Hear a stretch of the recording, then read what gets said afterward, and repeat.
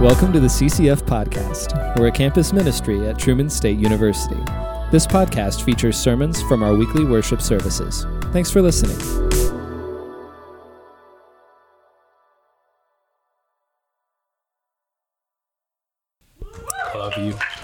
I love you, Reed. Forgive me, I'm coming on the back end of a cold right now, so thankfully, D-Roar gave me this contraption. What is that? What shape is that? But it moves. So if I need to get some drinks here, that's going to happen. Let me read this passage, and then we'll get started, all right? So this is Matthew chapter 6, verses 25 through 34. I think we have this right here, so I'm going to read this version. This is the ESV. Jesus said, "Therefore I tell you, do not be anxious about your life, what you will eat or what you will drink, nor about your body, but you will be put on." What? Or what you will put on. Is not life more than food, and the body more than clothing? Look at the birds of the air. They neither sow nor reap nor gather into barns, and yet your heavenly Father feeds them. Are you not of more value than they? And which of you, by being anxious, can add a single hour to his span of life? And why are you anxious about clothing? Consider the lilies of the field, how they grow. They neither toil nor spin, yet I tell you, even Solomon in all his glory was not arrayed like one of these. But if God so clothes the grass of the field, which today is alive and tomorrow is thrown into the oven, will he not much more clothe you, O you of little faith? Therefore do not be anxious, saying, what shall we eat, or what shall we drink, or what shall we wear? For the Gentiles seek after all these things, and your heavenly Father knows that you need them all. But seek first the kingdom of God and his righteousness, and all these things will be added to you. Therefore, do not be anxious about tomorrow, for tomorrow will be anxious for itself. Sufficient for the day is its own trouble. So to this point, Jesus has been inviting us to shed different things from our lives. If you guys remember in the previous weeks, the different trade-offs basically that Jesus has invited us. He said, you can get rid of, being pretentious and fixating on what other people think of you, your reputation, your appearances before people. He says you can get rid of kind of empty words in prayer and trying to impress God with your verbosity. You can get rid of judgmentalism and unforgiveness and holding grudges. And last week, Reed talked about getting rid of your attachment to money. Mo money, mo problems, as he shared with me earlier today. Did you say that last week? He didn't? No. That's what he was thinking in his heart. So now Jesus asks us to shed one last thing, worry or anxiety. That should be as simple as all the others. Jesus asks us to shed our preoccupations and idols because they all lead to death. A life preoccupied with appearances is a charade. It's a masquerade in place of a life of authenticity. A life of verbose verbal performances before God is theater in place of intimacy. A grudge-filled life of unforgiveness is a life devoted to hatred and malice, not the freedom that comes with grace and seeing people in light of how God feels about them. And yes, a life fixated on storing up riches makes us blind and inattentive to where God is at work in his kingdom, not ours. We are not the ones in charge of the kingdom. The parable of the rich fool in Luke 12 that Reed talked about last week shows us that lifelong preoccupation with maximizing wealth or even generational wealth is just that. It's a preoccupation. Be present to what God has given you. Be generous with the generosity he's shown to you. And don't miss the sweet opportunities in front of you to share with others. And then finally, we have the command to let our eyes be healthy, not unhealthy. And the language there is about generosity, breadth. It's a wideness about how you see the world. Do you see the world in this narrow, constricted way, or do you see it in this wide way? That's kind of the invitation there. So this isn't merely about money, but it's about grace and wholeheartedness. Reputations, appearances, empty, long-winded prayers, unforgiveness, and money. What else is to shed now? Now, anxiety and worry. What do you guys think about that bargain? Do you want to give up your treasured, perseverating thoughts in order for a life that is freed from anxiety in some ways? Does that sound like a good trade-off? This is like that awkward, yeah, sure, maybe, I don't know. Okay, good. So Jesus offers us three things that we might be preoccupied with in the passage: food, drink, and clothes, or more succinctly, sustenance and swag. Sustenance. It's noteworthy that Jesus has just reminded us in the Lord's Prayer to give thanks to God for our daily bread a few verses earlier.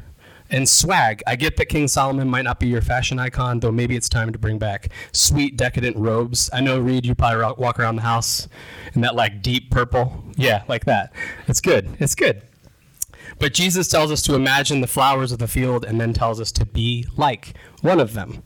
Thanks, Jesus. I'll be sure to float like a butterfly and sting like a bee, too. That's your first boxing metaphor you've ever heard in church. You're welcome. That's Muhammad Ali, if anybody's wondering. Yeah, don't worry about it. Who did you think it was? Come on now. That's Muhammad Ali, baby. All right. Stay with me on the image for a moment, though. When Jesus tells us that we can be like a flower in the field, it doesn't work or worry or spin or toil, as it says in the text, because it's doing exactly what God intended it to do. It is being exactly who God intended it to be. If we perfectly trust God that he'll continue to do what he's always done, he'll do what he did yesterday, just as he'll do it today, just as he'll do it tomorrow. The past and the future are taken care of. If we can trust God with our past, then we can trust God with our future. I got to set this down. So past and future, what does that leave us with right now? Present. That's right. College students, come on now. Past and future, right now is the present. So this is the one thing that is dead set against us in the present: anxiety. Anxiety wants to rob us of being present. And there's so much going on with that. If we go back to the language, originally the word in Greek ananke is with a root that we get the word anxiety. Anxiety, it's from a really interesting family of languages that all kind of mean dread, fear over the future. But at its most basic root, the word means throat pressed together, a narrowing or a constriction, imagining a choking, fixating over things we can't control. Now, like fear, anxiety is kind of important. Our initial reaction and response to something. It's unrealistic to be cool and calm in every single situation, right? A mentor of mine once said there's no such thing as a non-anxious presence. That would mean you're dead. So what we're after here is, how do I become a less anxious presence in this world? A couple of things that are helpful if we want to be that, if we want to do what Jesus is calling us to do. The first one is to name the anxiety. If you name it, you gain some power over it instead of letting the anxiety and the worry own you.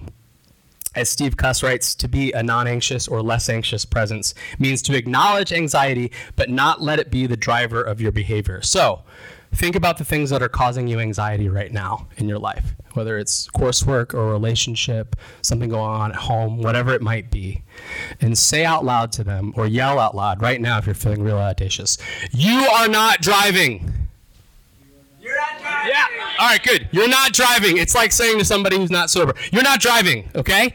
Because anxiety and fear and worry is preoccupied with the future, which you can't control, right? And if we trust God, then we know that we can trust him over here. And it's robbing us from being right here in the present where we belong. So tell them that they're not driving. The other thing is to trust God with the future. This sounds too easy because, like most spiritual truths, it's based on that very, very simple, straightforward thing. Trust God and surrender everything to his love and his care. Let's think about this a little bit more tangibly, though, for a second. If you're like me, one of the things I cope with in the midst of my anxiety and my preoccupation with the future is I rehearse conversations. Anybody else rehearse conversations? How is this going to go once I get to that moment? And then it robs me of actually the experience itself and being fully present in the moment. Instead of trusting that God is already ahead of you, because he's already there, remember? You perseverate over what you'll say and do. So this robs you of two things: the present and presence. I know that sounds cutesy, but stay with me for a second. It doesn't allow you to be in the moment. Even more devastatingly, it confines you, it constricts you, it squeezes the life out of what you're meant for. You're there which is being present in the moment, but it's also your awareness and your very presence as you respond to people in real time. To be fully aware, presence fully intact, means being fully in tune with God and the people who are around you. It means availability, wholeheartedness, willingness, attunement with the Spirit. It's all these different things, and that's the life we were created for. Not a life of hiding in the garden, but walking freely and openly with God. It's also interesting to consider some of the Hebrew roots of anxiety. Derek was writing some Hebrew on the board over here a second ago, and the word zarar is the first word that you see there. The word zarar in Hebrew, it means that same thing, a narrow space. Every single time we see the word translated in the Old Testament, it's translated anxiety or distress. And zarar simply means narrow or cramped. Its antonym, which is the opposite. The opposite word is the word yasha. You see right underneath it. Anybody know what yasha means? If it's not narrow space, what is it? It's like an open, wide space. You know it, right? What's the other root that yasha means? Anybody think about what it sounds like? Yeshua? Look at you guys. So the word means salvation. It's where we get this word, and it's the base root of Jesus' name. It means like a joyous and expansive freedom, which is so interesting to contemplate when you think about who Jesus is and what he has to offer us. So what I want to do right now is to think about this together. We're going to take a couple minutes, turn around to the people sitting around you, invite people in. If somebody's sitting by themselves, invite them into conversation. Here is the question that I'd like you to discuss. You ready? Where do you feel most free in life? You can think about it this way. Like, where is the place? What are you doing? And who are you with? Any of those things. Where do you feel the most free? Where's it at? What are you doing? Who are you with? Go. Talk.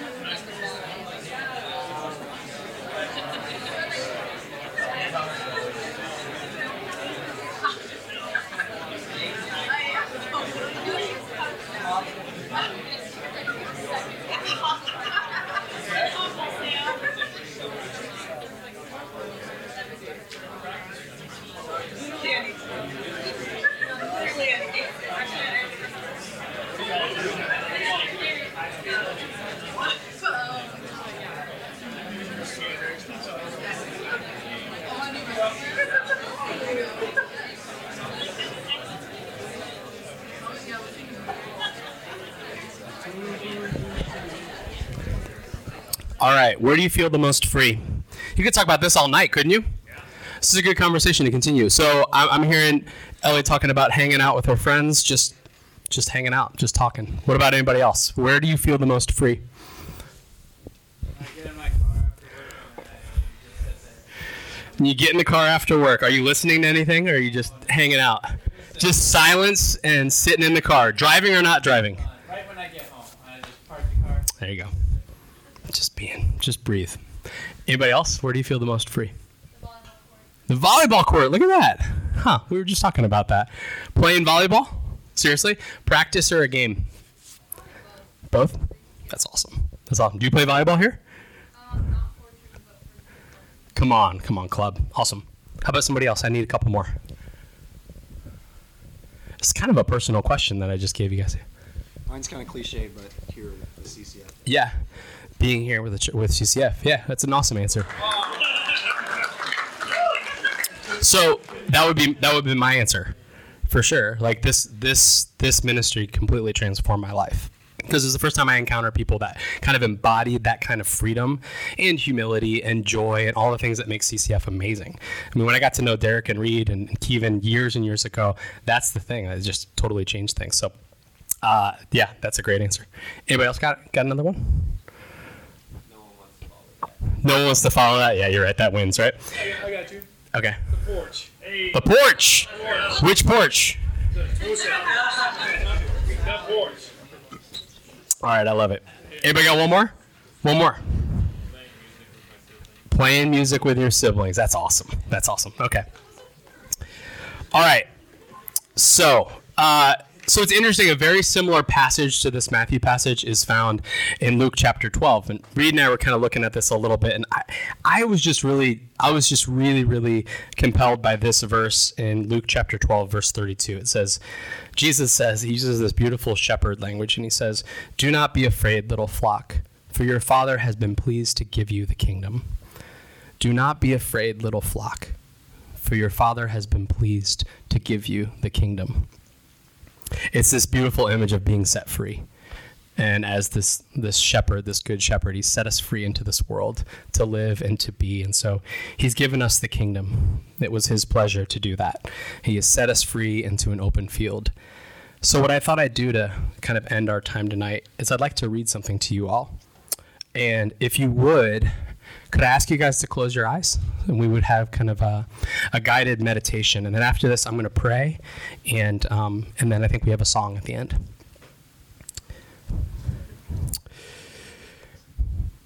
You're walking on a path in the forest. On your right, a twig gently shakes in the wind. You hear a spring somewhere nearby, a babbling brook bubbling and rushing. The interplay of wind and water makes sounds. It's delightful and you're absorbed in the sound. It's peaceful. And so you just sit and listen for a while. Then as you keep walking, the trees begin to give way to sunlight and you approach a clearing. The air is cool and crisp, but that sun beams down with its warmth. You see a large tree near the middle of the clearing and begin to walk toward it. As you get closer, you see that there's plenty of grass around, so you sit underneath the tree. You take off your shoes. You hear birds singing. They are delighting in the wind just as much. You lose all track of time, and it's good. It's okay. You can stay here. Don't be worried about anything. Don't be anxious. Don't be afraid, little flock. Your Father has been pleased to give you the kingdom. There isn't anybody else out here, and it's okay. You're okay. The birds sing delight, and the sun beams down, and you are carefree, and you are truly content. God is splendidly present. It takes no effort. God is silhouetted in the sun, and he delights in you like birds singing their joy. You are splendidly present, and it takes no effort. Sitting barefoot beneath a tree makes heaven rejoice like a babbling brook bubbling over. It takes no effort. Don't worry. This is the reality of things. Effortless, like the interplay of wind and water, you and your Father who adores you and always has.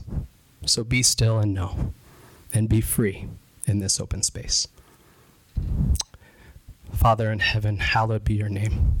Your kingdom come, your will be done, on earth as it is in heaven. Give us this day our daily bread, and forgive us our trespasses, as we forgive those who trespass against us. And lead us not to temptation, but deliver us from evil. For yours is the kingdom, and the power and the glory, forever and ever. Amen.